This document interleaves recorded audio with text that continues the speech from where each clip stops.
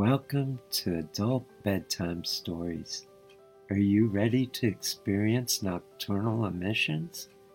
Join us in a sex-positive awakening adventure to help create a sex-positive world.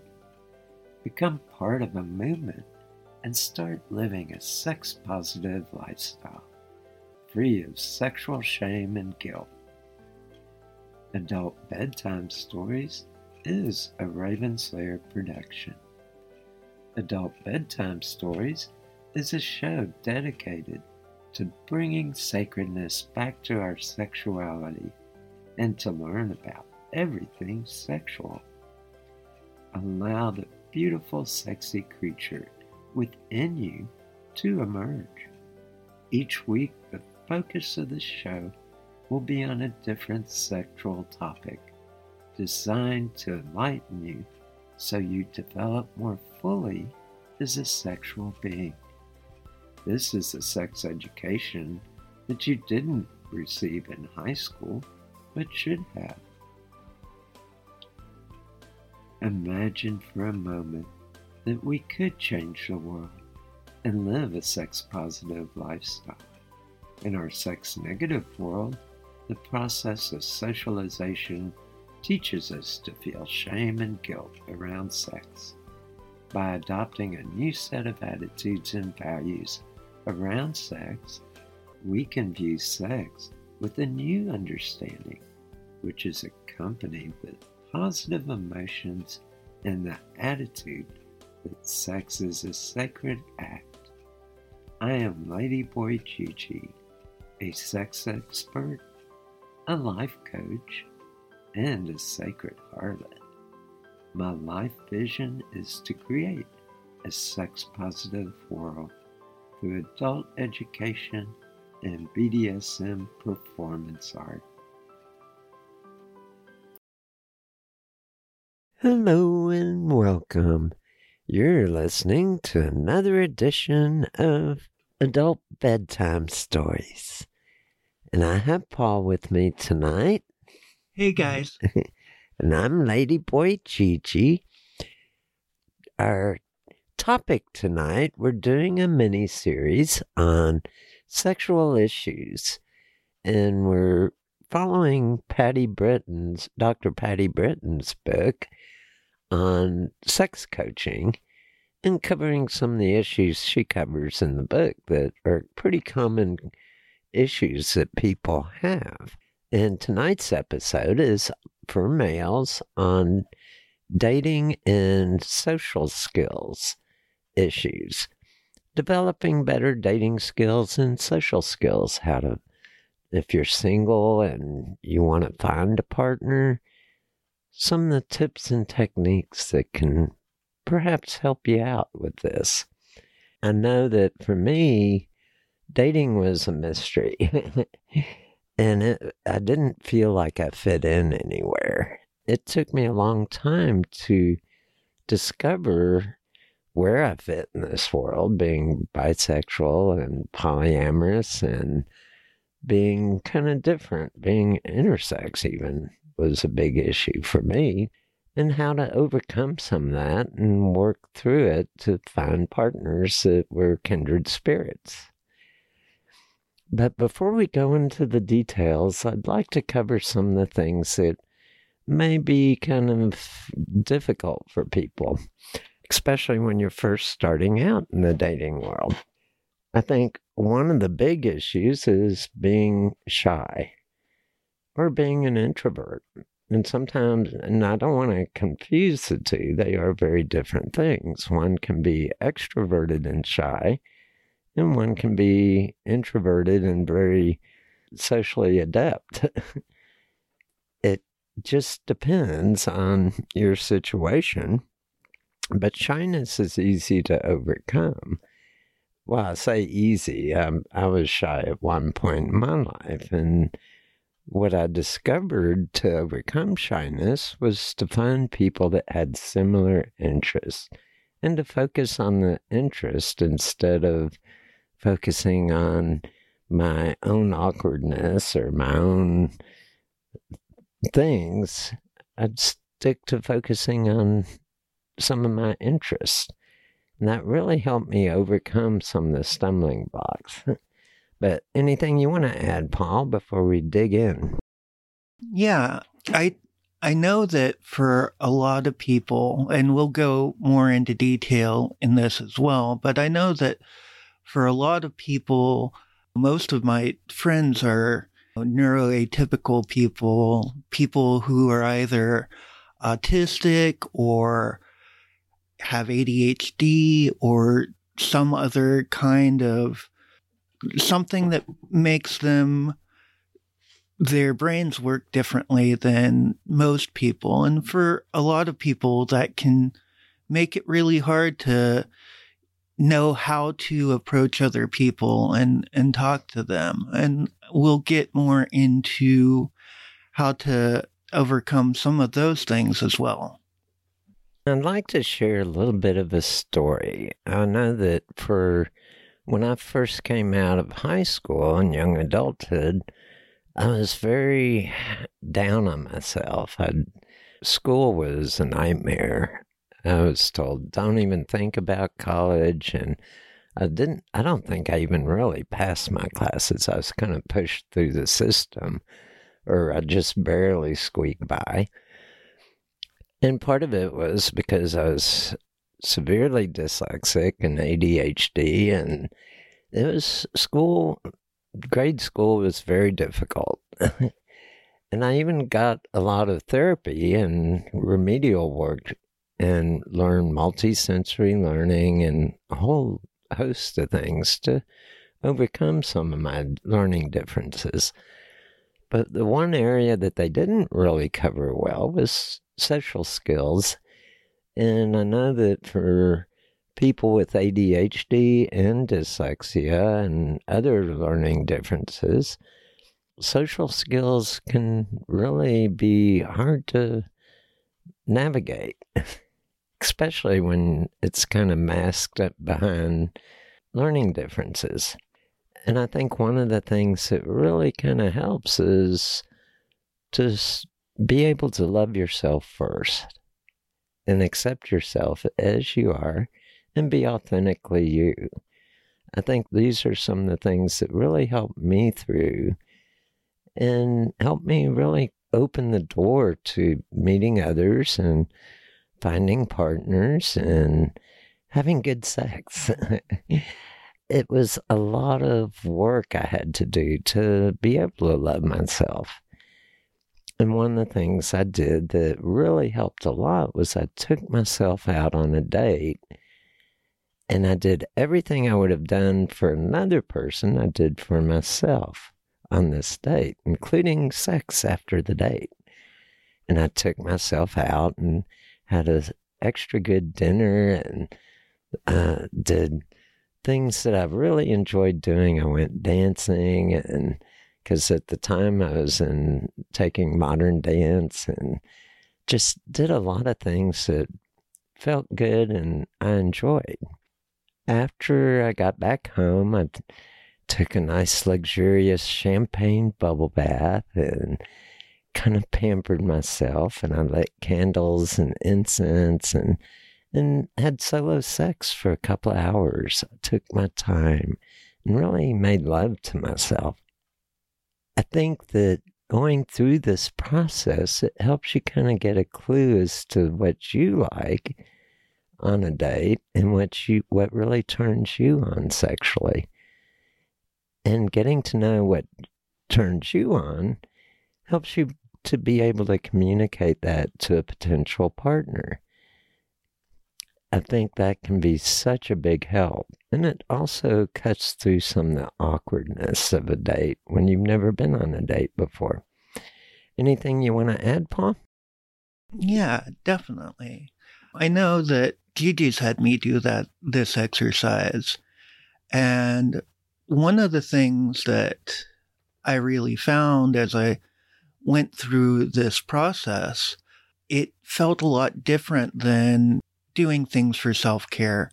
I mean, there are definitely times that I do things for self-care, but a lot of the time when I am pampering myself as a way of self-care, I'm really in a place where I'm mentally exhausted and I kind of just turn off my brain and focus more on what I'm feeling and relaxing. And when I took myself out on a date, I felt a lot more engaged with myself, and I was finding different things about myself that I really liked. It have some sort of musing idea about something, and I would say to myself, wow, that's really fascinating. And it helped me to take interest in my own interests and really made me feel confident in a way that was refreshing at the time. So I think it's a very, very good exercise to do. And while I did my first date, I mentioned taking a bubble bath with champagne, and I think hygiene is something that is very important when you're dating. You want to clean yourself up good. And I know a lot of guys, they don't think about body hygiene very much. And that's really important when you're going out on a date. Brushing your teeth, having good breath. You don't want to be kissing someone and when you hadn't brushed your teeth in a day or two.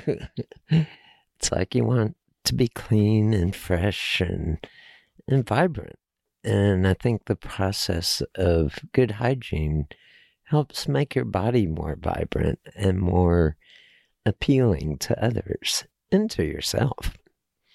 I know that when I take a shower and I take time to shave, and definitely if you're going on a date, a lot of guys don't think about their fingernails, but if you want to get frisky with someone, having clean fingernails, you don't want to give someone a yeast infection.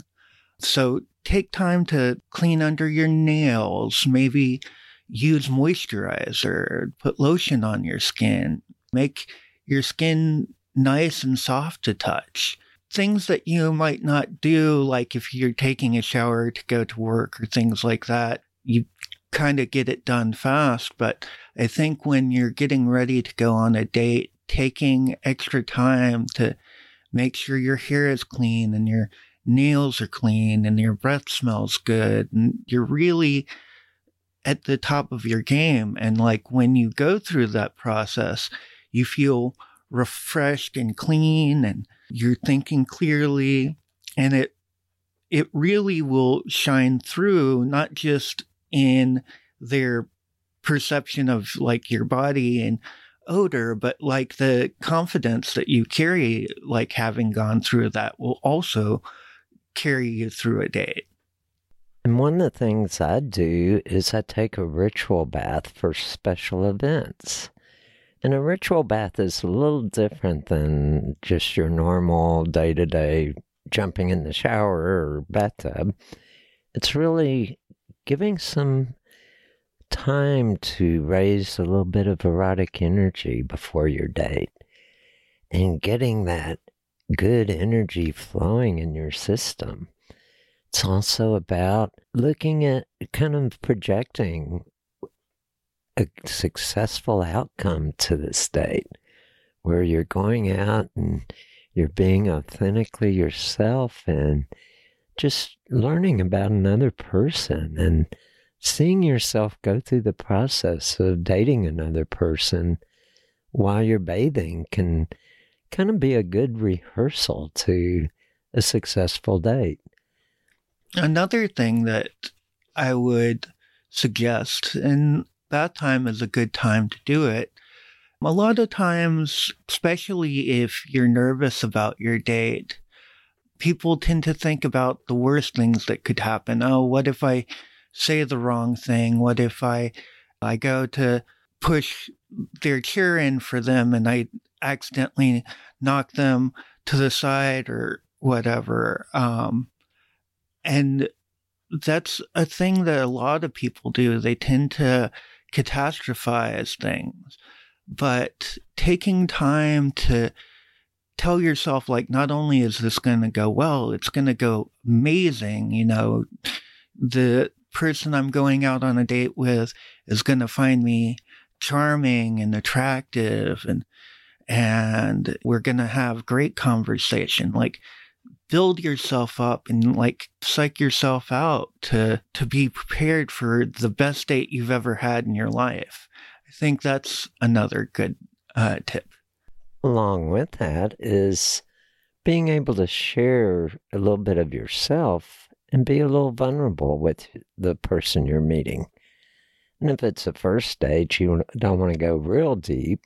You want to gradually reveal parts of yourself. And then listen.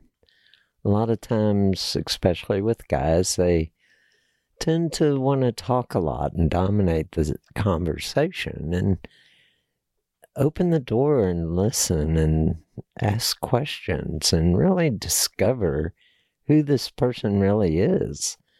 That can be amazing, and I think it would be appreciated by, I know if I was to go out on a date with some guy and he was kind of all into himself and not really very inquisitive about who I am, I'd kind of think, ooh. And so taking some time to just discover who this person is and what are they all about can be, and it's a good way to compliment someone without a compliment, so to speak, just to hear them and be fully present with them. It really makes a whole big difference, and it will shine through in your energy and in how the date comes out. I would also suggest most of the time that people go on a date, they know something about the person they're going out on a date with. Like if it's a date that you found on a dating website, normally they have a profile and it will list different things that they're interested in and into. Or if it's someone that you're an acquaintance with that don't know very much about, but you might know what they do for a living. You might know, who some of their favorite authors are. I would suggest taking time to educate yourself about those things, at least to a level where you're familiar enough to ask good questions and know who their favorite author is. Maybe pick up a book by that person, and don't try to play it off like you already knew it. Mention like, oh, I saw in your bio that you're really interested in this writer. So I read such and such book and I thought it was fascinating. Here's some of the things I liked about it. And then going back to what Gigi was saying earlier, then ask questions and ask open-ended questions where they can expound a lot and really, really show interest. And things like making eye contact, but also making sure that it is soft and organic and not off-putting eye contact. Kind of jumping ahead of ourselves a little bit. Maybe you're at a position where you don't even know where to meet people yet. And that can be, I know I was in that position for a long time. I didn't know where to meet people that would really jive well with me. And it took me some time, but I discovered that I was very much into art and sculpting and photography. And so I joined some groups that were into the same thing and met people that had similar interests. And that makes a good starting place to meet people that maybe have something in common with you. Some common ground is a good place to start. There will be differences with anybody you date, but to start with the common ground really kind of opens the door to discovering some of the things where you're different. And both are very excellent ways to get to know and see if you're compatible with that person. It really makes a big difference. I remember one time I went I had a girl I was going out with, and I think it was on the we'd had sex several times. We had sex, I think, on our second date. And so by the fourth or fifth date, I said, well, I think it's time I come out and let her know I'm bisexual. And so I told her, and she took me upstairs and had really passionate sex with me and then dumped me. And she says, I don't date bisexuals, but I wanted one more good lay before I let you go. And so it's good to kind of be authentically yourself and be open. And I like to do it after that. I started doing it from the word go. I said, I'm bi, I'm intersex, I'm this, I'm dyslexic, ADHD. How do you feel about all these things? And because you don't want that kind of weird, shocking surprise. You want to be able to meet a person and not waste a lot of time on somebody that's the compatibility isn't there. So I think it's good to be kind of open and upfront about what you're into. Now, your story may be totally different from mine, but that's okay. Whatever your story is, let them know. Feel them out and talk to them about it, because that can be a good way to really test the waters, so to speak. Any thoughts on that, Paul? I mean, I always I've always worn my heart on my sleeve. I've always kind of put myself out there early on with people. And I think that is a really, really good thing. I know, for example, people used to think that it was a really bad idea to talk about politics or religion on a first date. I think that a first date is the perfect time to talk about your religion or politics or anything like that might be sticking points, because if you really start to fall for someone and then find out that there's something about them that's completely incompatible with you, it's going to cause a certain amount of heartbreak. You might realize you're not able to date them, but if you've already started having feelings for them, it can be kind of jarring. So yeah, I do think that it's a very good idea to talk about the important things up front. No stories about people who hadn't ever had a conversation about whether they wanted children or not until after they got engaged with someone, and then they found out that they have completely different life goals and trajectories, and they're engaged. And you don't want that. That's a very poor time. That's a very bad time to find out all of that stuff. And that doesn't mean you need to bring up kids on your first date, but you definitely want to talk about important things early on. One of the things that has always kind of mystified me is the forces of attraction. It's kind of interesting to me how I can be in a crowded room and all of a sudden one person walks in and just knocks my socks off. It's like, oh, wow, babe, I'm there. It's like, oh, that is somebody and I think that maybe it's an energy thing. It's also partly physical attraction and partly mental attraction. And I think it's important to kind of feel attraction at some level before you even go on a date with someone. And the attraction has to be mutual. You don't want to try to date someone that just really has no interest in you. That can be a really difficult position to put yourself in. And so find people that you feel an attraction for. That's a good starting point to kind of determine who to ask out for a date. Because a lot of times I know that there's a time in my life where I was so tired of just jerking off, and I really wanted to have sex with someone, so I thought, oh, anybody will do. And that was cutting myself short. I took the time, and it was after a few bad dates that I finally said, okay, let's take some time, find people that I feel something for, and that it's mutual, that they feel something for me, some sense of attraction.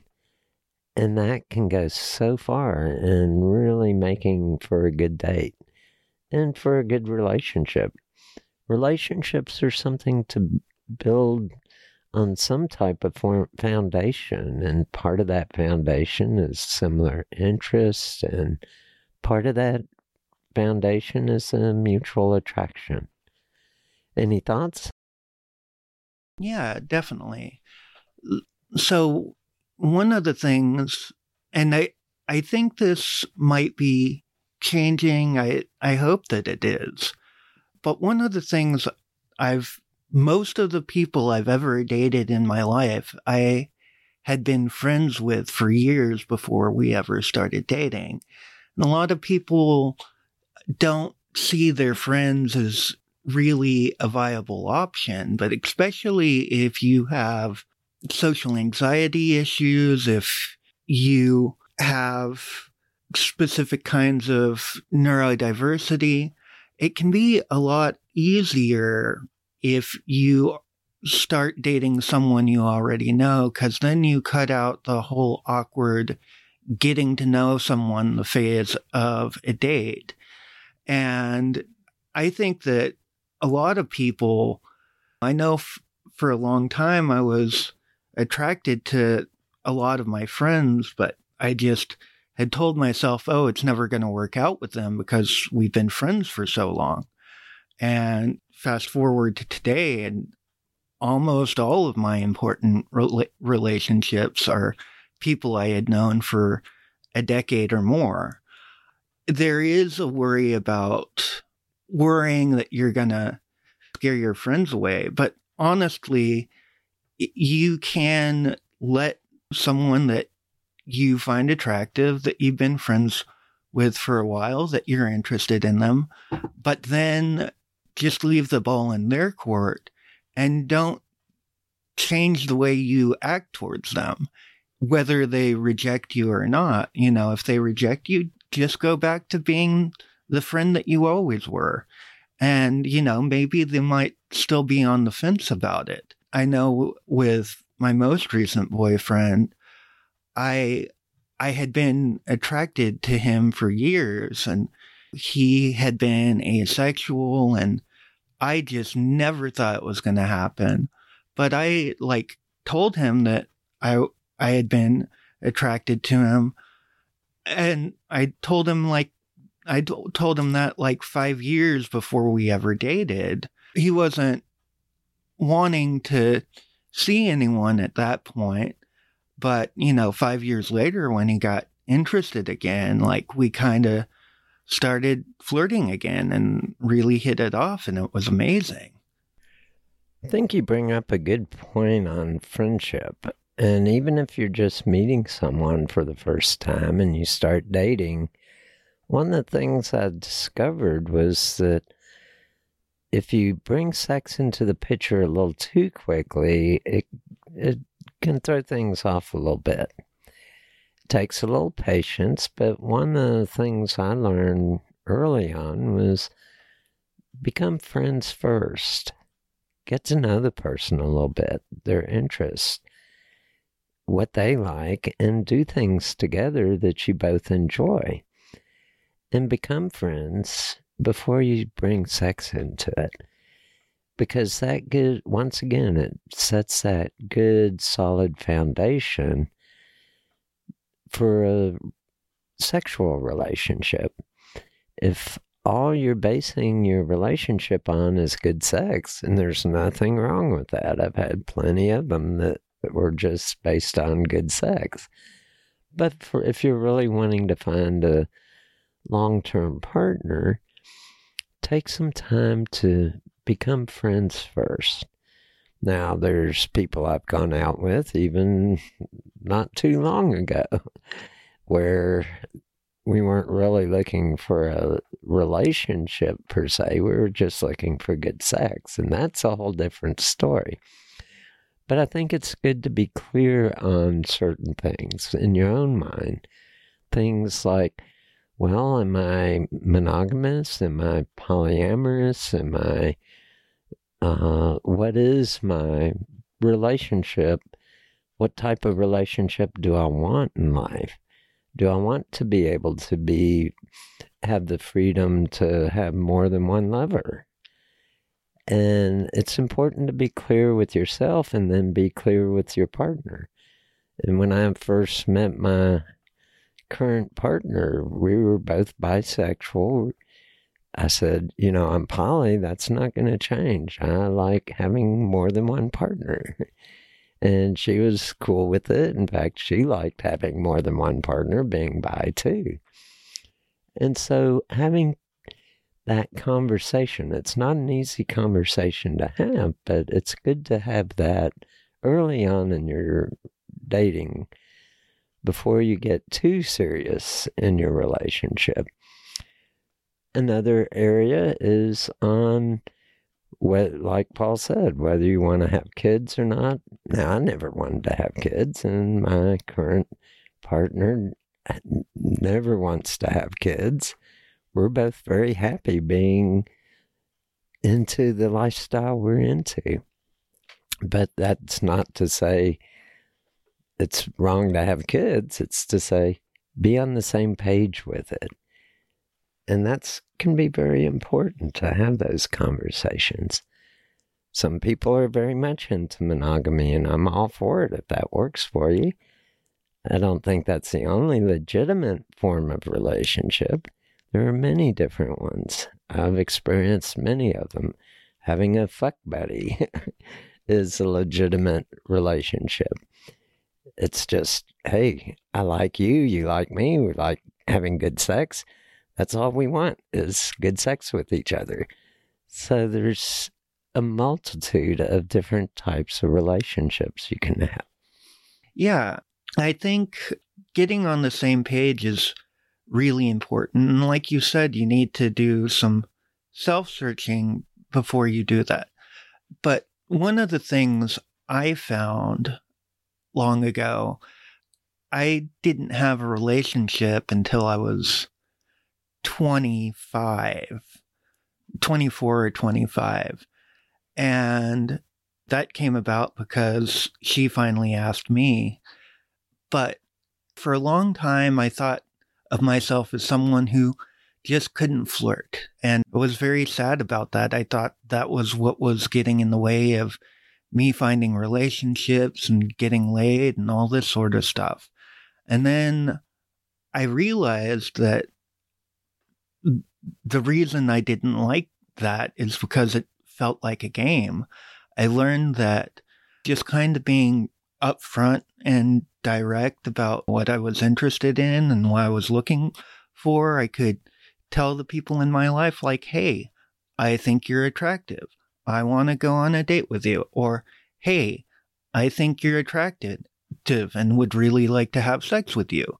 And just pretty much being upfront and kind of blunt about it really, really has worked a lot in my favor. And I think one of the things that causes people to not get in relationships or seek out the things they want is they think that there's this game that they have to play, that they have to flirt in the right way and they have to flirt back, and it has to go back and forth before someone can make the first move. And I don't think that's the case at all. I know that Hollywood and the movies give this projection of what a sexual relationship should be like, and that is pure fakery. Doesn't exist. It's not real. Real life is about sometimes you fart in bed. There's things that happen. And it's not like all of a sudden you meet this wonderful person, kiss her, and fall madly in love and live happily ever after. Relationships take work. They take communication. You don't just meet someone and get lost in the heat of passion, and it's not this kind of spontaneous thing that it can happen, but it takes communication and really talking together and discovering what each other is all about. That's what real life is about. It's not and there's not music in the background that all of a sudden comes up and the lighting's just perfect, and things all go wrong on dates. That's life. But what's really beautiful about it is that we're good at working around those things. And when it's supposed to happen, it will happen. And oh my, we're already to station break. Where does the time go? I'd like to remind people that we do have a website. I've got actually 3 websites. One is ravenslairleather.com. That's RAVENSLAIRLEATHER.com. And on that side, I have video training programs. I've got a lot of information about sexuality. And then I have my sex coaching website, which is ggwilber.com. And on there, you can book an appointment with me if you're interested in some sex coaching, and it can be very helpful, especially if you're new to dating and you need some guidance, individual guidance. I can kind of give general guidance on this show, but to give some specific individual guidance can really transform your life. So check out ggwilber.com. And then we have, for those that really want to kind of experience, and we're not having virtual Aphrodite's Temple right now, but you can sign up for it. When we get enough people and we think that the energy feels right, we'll restart the virtual temple gatherings. And in the virtual temple, we basically do a little bit of workshops around spiritual sexuality, and then we do some adult play for the second half. So check out all 3, and the Aphrodite's Temple website is ladyboytemple.com. Anything you want to add to Station Break? If you're interested in the show and our mission to give people the sex education they should have gotten in high school, you can support us by visiting our Patreon. There's a link for it on the ravenslairleather.com website, or you can just go to patreon.com/ladyboygg, and you can donate $1 a month or $5 a month or $3,000 a month, whatever you're comfortable with. At Parker, our purpose is simple. We want to make the world a better place by working more efficiently, by using more sustainable practices, by developing better technologies. We keep moving forward. With each new idea, innovation, and partnership, we're one step closer to fulfilling our purpose every single day. To find out more, visit parker.com/purpose. Parker, engineering your success. And on that note, back to our topic. And we're talking a little bit about dating and social skills. One of the things I learned early on about dating was I didn't get a good sex education. And not knowing what to do once you did have that magical moment where the green light was on and let's go fuck. It's like, okay, what do I do now? And it's not just about sticking it in, getting off, and falling asleep. There's a lot to sexuality that can make it something that's just kind of a quick get off experience versus really a transcendent experience. Part of it is learning about sex, learning about your own body and how it works sexually. One of the things I've developed in one of my training programs is the erotic body map. And it's a way to not only map out your particular style of eroticism, what gets you turned on sexually, and how you like to be touched, but it also is a great communication skill to share with a potential partner at the right time. And so exploring and mapping out your own unique blend of eroticism, what really gets you turned on sexually, it can go a long ways. And I've seen a lot of couples that they get into the bedroom and it's like one's communicating one way and the other's communicating in a different way, and it's like it's going over each other's heads. And so I go into some specific details on how to get on the same page when you do the erotic body map. It's kind of like we each have a primary sense for learning. Well, we also have a primary sense for what gets us hot and bothered. Now, I can listen to erotic stories and do phone sex all day and night, and it doesn't do a damn thing for me. I mean, my dick stays soft. It doesn't get me turned on.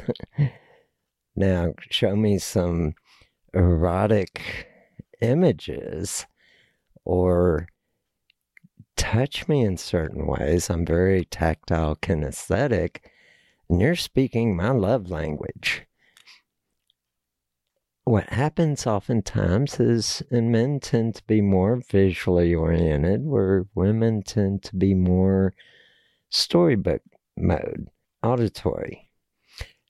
And so sometimes you have to get on the same page. That doesn't mean you give up one for the other. It means you incorporate both. It's like one of the things I've done is in the past is I'll have my partner do a striptease while I describe every delicious detail of what I'm seeing. And so she's getting the auditory while I'm getting the visuals. For tactile kinesthetic, go dancing. And you can describe for the auditory person, oh, I love the way you move, baby. And talk about it in a sexy way. And so learning how to communicate at that sexual level, at that erotic level, can be very important. Any thoughts, Paul? Yeah, as with most things, communication is very important, and learning whether it's a long-term partner or a new budding relationship is very, very important. And I think learning how to communicate clearly and kind of goes back to the thing that I was saying. It's like sometimes you have to be very forthcoming and honestly kind of blunt about things sometimes.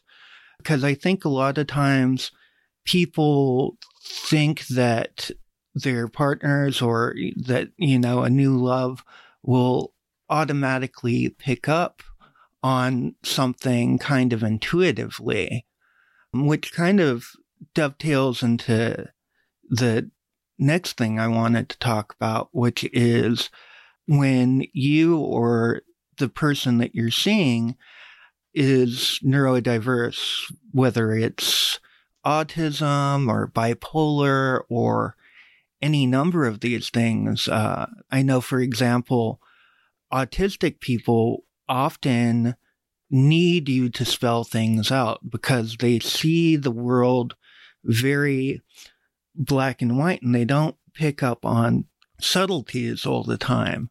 So you need to state very specifically like what you think, what you want, what you expect, what you think of them, things like that. And for people who have ADD, ADHD, you have to understand that if they switch topics abruptly, it's not because they're disinterested in what you have to say. It's because that's how their brain works.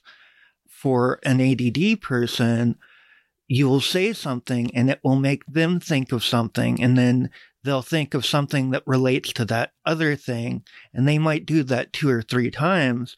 So you might be talking about your favorite book, and all of a sudden they offer you a fact about bullfrogs, and you're like, how did we get there?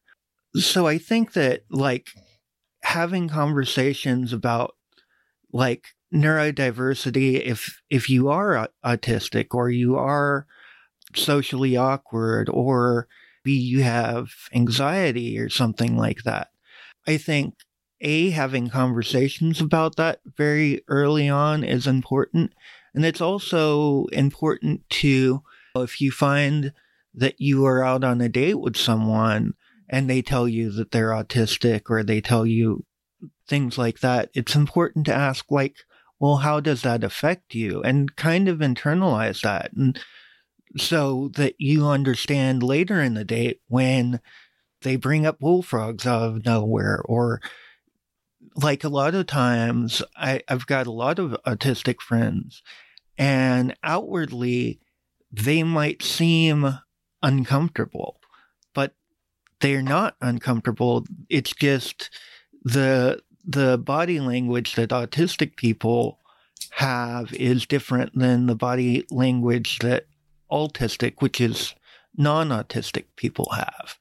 So like learning about the things that make you tick, like with your neurodiversities, and like being very forthcoming and upfront about that stuff, and finding out what the person you're on a date with, like what their kind of neurodiversity causes in them and like how it affects them. I think that's really important too. Even if you aren't neurodiverse or different, we all have some kind of weird quirks of one sort or another.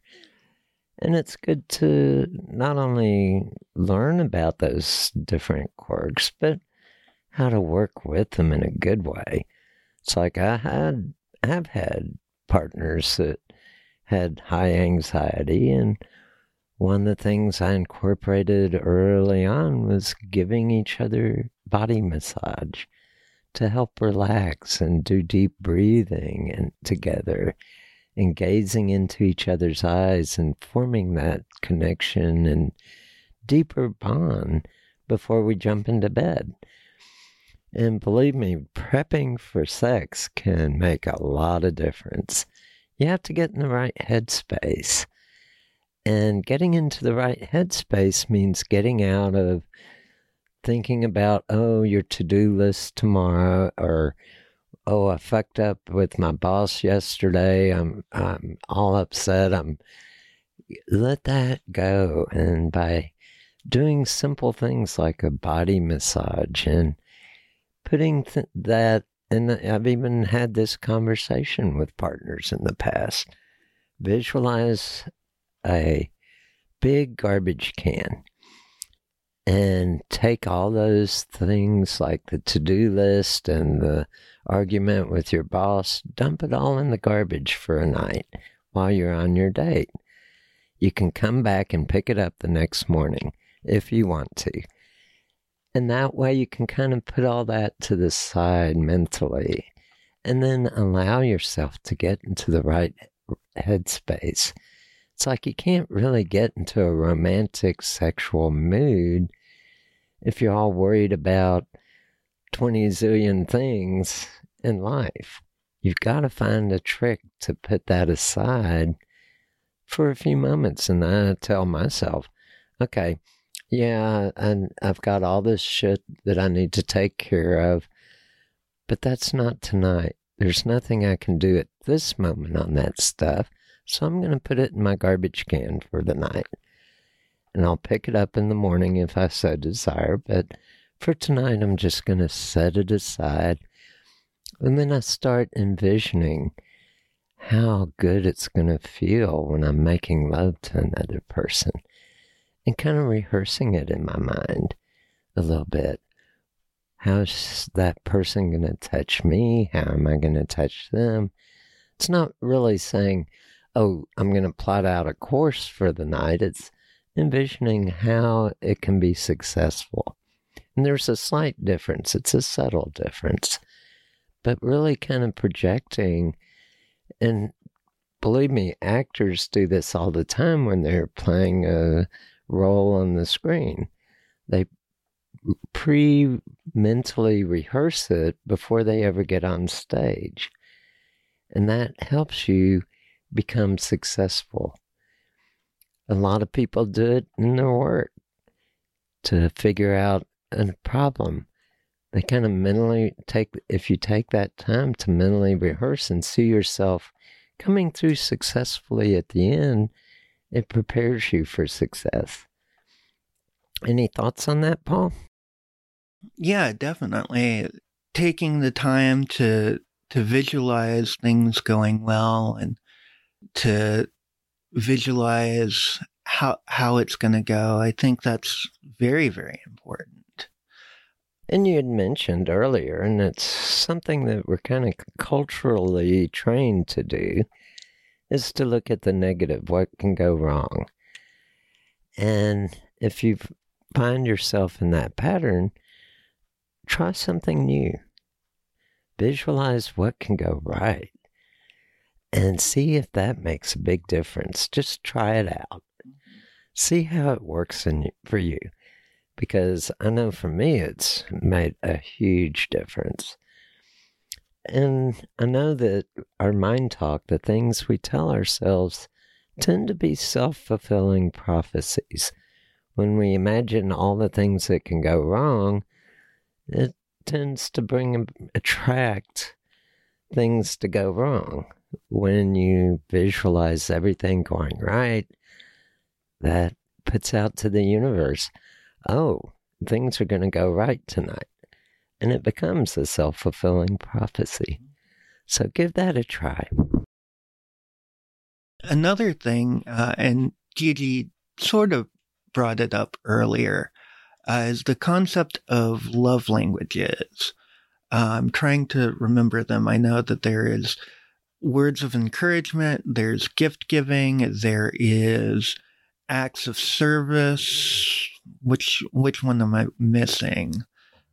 I know that there's about 5 of them, but it's worth looking into and trying to find out early on, like, what are the things that, because a lot of times people assume that, like, the thing that they like is what other people respond to, whereas it's not always the case. And finding out early on if your date is the kind of person that really likes words of encouragement. Oh, there's quality time as well. Yeah. Words of encouragement, then spending time to, like, ask them what they're doing and tell them, like, wow, that's really amazing. I'm proud of you. Here are the things I like about you. Gift giving might be like, on a first date, might be you're passing by someone selling roses on the street and you buy them a rose, or little things like that. But finding out the things that really, like, that your date will respond to early on, and then trying to incorporate that into your date can go a really far way. It reminds me of a story I encountered once. I had a boy that I was going out with, and he bought me a box of chocolates, thinking that would really impress me. And I looked at him, and I just felt so bad. I said, darling, I'm allergic to chocolate. Why don't you enjoy it? And he took the box. He loved chocolate. And I think that gives a good reminder to people that, hey, people are different. Find out what they enjoy. Do a little detective work. Find out. And you can even ask them kind of when you're casually out for lunch or dinner, say, what are some of the things you enjoy? What are some of your hobbies? What are some of the things what foods do you like? I know that there's certain foods that really turn me on, and some of them I call comfort foods.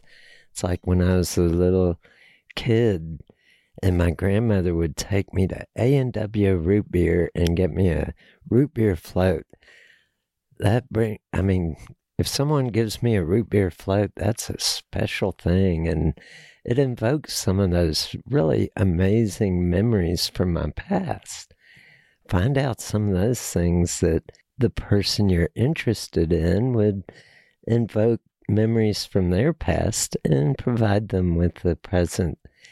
And it will go so far in really giving them joy. One good way to do that, if you know the person that you're dating, if you know their friends, ask their friends about them. Like, what do they like? What should I avoid? Like, what kind of foods do they like? What kind of activities do they like? Dinner and a movie can be a really great date, but if you don't know what kind of movies they like, or something like that, you can make a mistake. And also, if you find out that they're really into art, you can take them to a museum instead of taking them to a movie, and that might really mean a lot more to them than going out and seeing a random movie with you. So, like, finding out what your future date really likes through asking their friends is a great way to do your research. We've been talking a lot about kind of tips and techniques for dating. I think another part of what's really important when you're going out with somebody is authenticity. Being authentically you. It's going to come out eventually anyway, so why not start from the starting line and just be yourself? Don't try to impress your date. And I know some of the things we're talking about sounds like, oh, I'm trying to impress my date. No, the attitude is slightly different. I'm trying to bring joy and pleasure to my date and find out the things that would bring them joy and pleasure. I'm not trying to impress them. And there's a subtle difference, but when you're trying to impress somebody, that usually backfires at some level, at an energy level. And so take some time to really be your authentic self and discover the things that bring some joy and pleasure. And what is sex after all but really pleasuring each other? Pleasure can go so far and take people so many places and evoke ancient memories from our past and bring us into amazing places in our headspace. But taking the time and being who you are and saying, hey, I'm into this. Well, for me, I'm a sculptor. I'm a photographer. I'm into wild, passionate sex. I'm into just all kinds of things. And I share that with people because that's who I am. Whatever you are, whatever you're into, share that with the person. Don't try to come across as something you're not. Which reminds me of one thing I definitely wanted to bring up before we bring the show to a close. And that's, I know a lot of people, particularly when they first come out to themselves as queer, or even maybe they've known that they were queer for a long time, but they've never acted on it. Those first few dates can be really, really scary for people, especially if you don't know what to expect. Maybe you don't understand how queer sex works, or maybe you have some amount of internalized homophobia going on. That's a very common thing, and there's nothing wrong with you for experiencing that. And I think one of the big things for me when I really started to accept that I was queer, I know that my first boyfriend, like, I had to tell him, like, pretty early on, like, hey, look, I've never really been with a guy before, and you're going to have to take things slow with me. A lot of times when you feel awkward, talking about it can help a lot. And it might be that the person you're going out with is going through some of the same stuff. And so bringing it up, like, breaks the ice so that they can talk about, like, where they are on their journey. Or, maybe they've been fully out and comfortable with themselves for a long time, but they can remember what it felt like when it was brand new to them, and how worried they were or scared they were. And they can tell you something about, like, oh, I remember when I was going through this, and these are the ways I dealt with those feelings. So I know that that is a common problem, and I just kind of wanted to bring it up. Which touches on another topic that's very related, and that's informed consent. It's really important when because I know a lot of times you're on a hot date, you're horny, you're ready to go, all the lights are green on your side, but are they with your partner, with the person you're with? And it's really important to get that informed consent and say, I'm into having really wild, passionate sex. Where are you at tonight?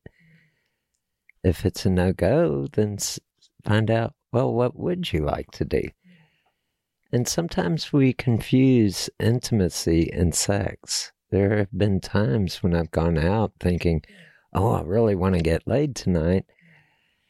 And it turned out the person I was with wasn't into getting laid, but was very much into just cuddling and being very close and intimate and nurturing, and that can be a powerful experience in and of itself. I once had a friend that was a boy. We slept together. He would get an erection from time to time with me. I would, but we never ever wanted sex or had sex. It was all about having that intimacy, that closeness, that physical closeness. We gave each other body massages. And oftentimes we think, oh, if I give someone this erotic body massage, it's going to lead to sex. Doesn't have to. And sometimes it shouldn't go there. Sometimes it should just be a very good body massage, full of intimacy and closeness and vulnerability. And by taking time and getting informed consent and saying, and it's not getting a checklist and going, are you into a blowjob tonight? Are you into intercourse? Are you into this? No, it's about just saying, I would really love to eat your pussy out tonight. Are you into that? Or I would like to be really close and I'd like to have wild, passionate sex. Are you into that? And finding out what they're into. And if it's not, then go with what you're both on the same page with. Because that's important, and that can go a long ways in developing stronger bonds between you. Yeah, and one of the things I'll say for sure is you would rather have really great sex once y'all are both comfortable than really mediocre sex and never see the person again. And so if you take the time to make sure they're extremely comfortable and really happy and really, really want sex when it happens, it's going to be a better experience for both of you. I know that I've had times where I was really into a person and I really loved them and I was really wanting sex, and it just wound up being cuddling for a long time. But the cuddling was nice and then led to kissing eventually. And it was a few times before we had sex, but by the time we had sex, it was really hot and amazing and beautiful. And I think a lot of times when people are horny, they get ahead of themselves, and it's like a goal, like a finish line almost, that they don't take the time to really enjoy all the steps to get there. And I think a lot of people are doing themselves a disservice by jumping into sex and not enjoying the journey. Which is not to say if it's right for you and it's right for them in that moment and y'all are both like extremely ready to go, like there's nothing wrong with having sex on the first date. But it's also sometimes fun to take some time and build up and talk about it and really build up to that point. I think another area that is really important, and we haven't talked about it yet, is foreplay. And I know a lot of guys that I've met in the past don't spend nearly enough time with the whole body. It's like straight for the genitals, get it in, get it off. And that can really... Well, first of all, if it's a guy with a woman isn't built that way. There has to be some warm-up time. You have to awaken the Kundalini. You have to awaken that sex energy within her body. If you try to go in too fast, it's all cold and turned off. And it's not going to be pleasurable.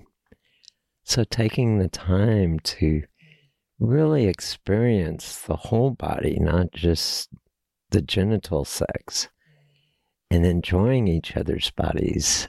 It's amazing the sensations you can evoke in each other just by touching each other's bodies in different areas. And that's where an erotic body massage can be so powerful as a prelude to intercourse.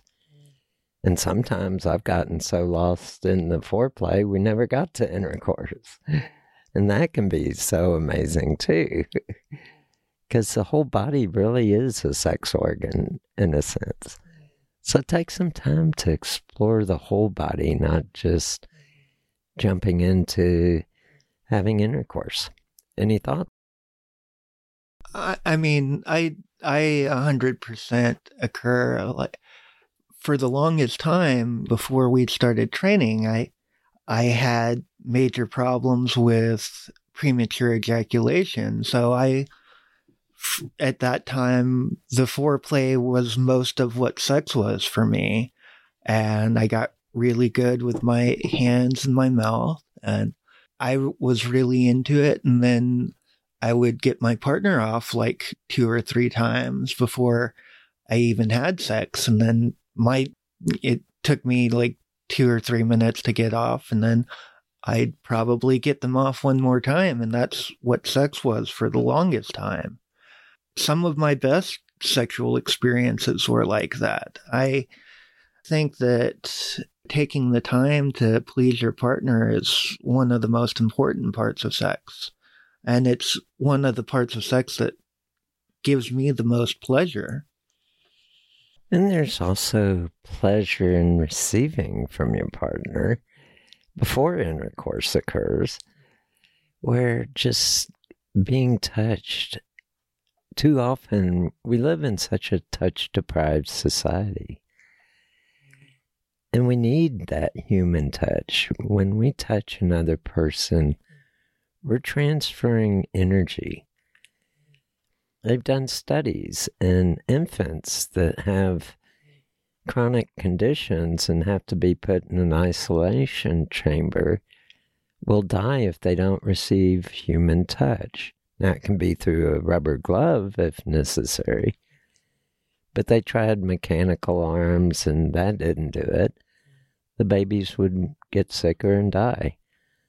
But when they touched, there's something amazing that transfers when we touch another person. And I think for infants, it's crucial for life, but for adults, I think it's crucial for health and mental health. It really is a powerful force to touch and be touched. And so to give and receive touch is a very special gift we can give to each other. Any last thoughts? We're already at the top of the hour. I think in general, when it comes to issues about having poor social skills or not really having dating skills, a lot of times it comes down to a matter of confidence. And sometimes it can be really difficult to build up confidence. And it's okay if it's hard for you. But one of the things that we teach a lot that I think is very important is to take time to do daily affirmations, to take time to look in the mirror and tell yourself that you are good enough, that you are worthy of love, that you are worthy of a relationship, and take time to do it every day, because it takes a while to sink in. But if you take time to tell yourself that you are good and that you are worthy of love and that you are worthy of being loved, it can make a huge, huge difference. And recognizing the things that might make you feel unconfident and actively working on some of those areas can be very, very powerful. And I believe in you, and I trust that you can do it, even if you're scared. I think for me, the things that I went through growing up, and I lived in a whole different world from today when I was growing up. Listening to this show there weren't shows like this in my past. There was no advice. We were I think the consensus by mainstream society was boy meets girl, and once they get married and into the bedroom for the first time, somehow instinct is going to take over and they'll know what to do. No, sex is something you have to learn. It is a skill. And it takes developing that skill on many different levels. Learning about how your body works is the starting point. And then learning how your partner's body works or potential partner's body work is also equally important. In learning and developing your sexual system, doing PC muscle exercises, the Kegel exercises on a daily basis, working out your sexual body, learning about your sexual body. That is one of the greatest gifts you can give to a lover. Knowing yourself takes a lot of the awkwardness out of the first time. I know for me, the first time, it was very awkward because I had no idea how my body worked and how my partner's body worked. and we kind of fumbled around, and somehow it was okay sex, but it's like if I had known what I know today, it would have been a million times better. So take that time to learn your body, your sexual body, your sexual energy. And that's one of the greatest dating skills you can have, is to be able to become masterful at sexual experiences, sexual expression, how to express yourself sexually, and what to do and how to do it, and how to turn each other on and ignite that passion. So on that note, have a good night. Enjoy those nocturnal emissions. Touch your body and get in tune with how your body works sexually. Have a good night. Good night. I find it interesting that adults in our culture are not provided with informative sexual education. Even married couples don't have access to an adequate sexual education and how to pleasure each other. It's assumed that somehow we will instinctively know all that we need to know about sex. I don't know how you feel about this, but I think there's a better method. I would like to invite you to join me in developing a sex-positive lifestyle with freedom of sexual expression between consenting adults.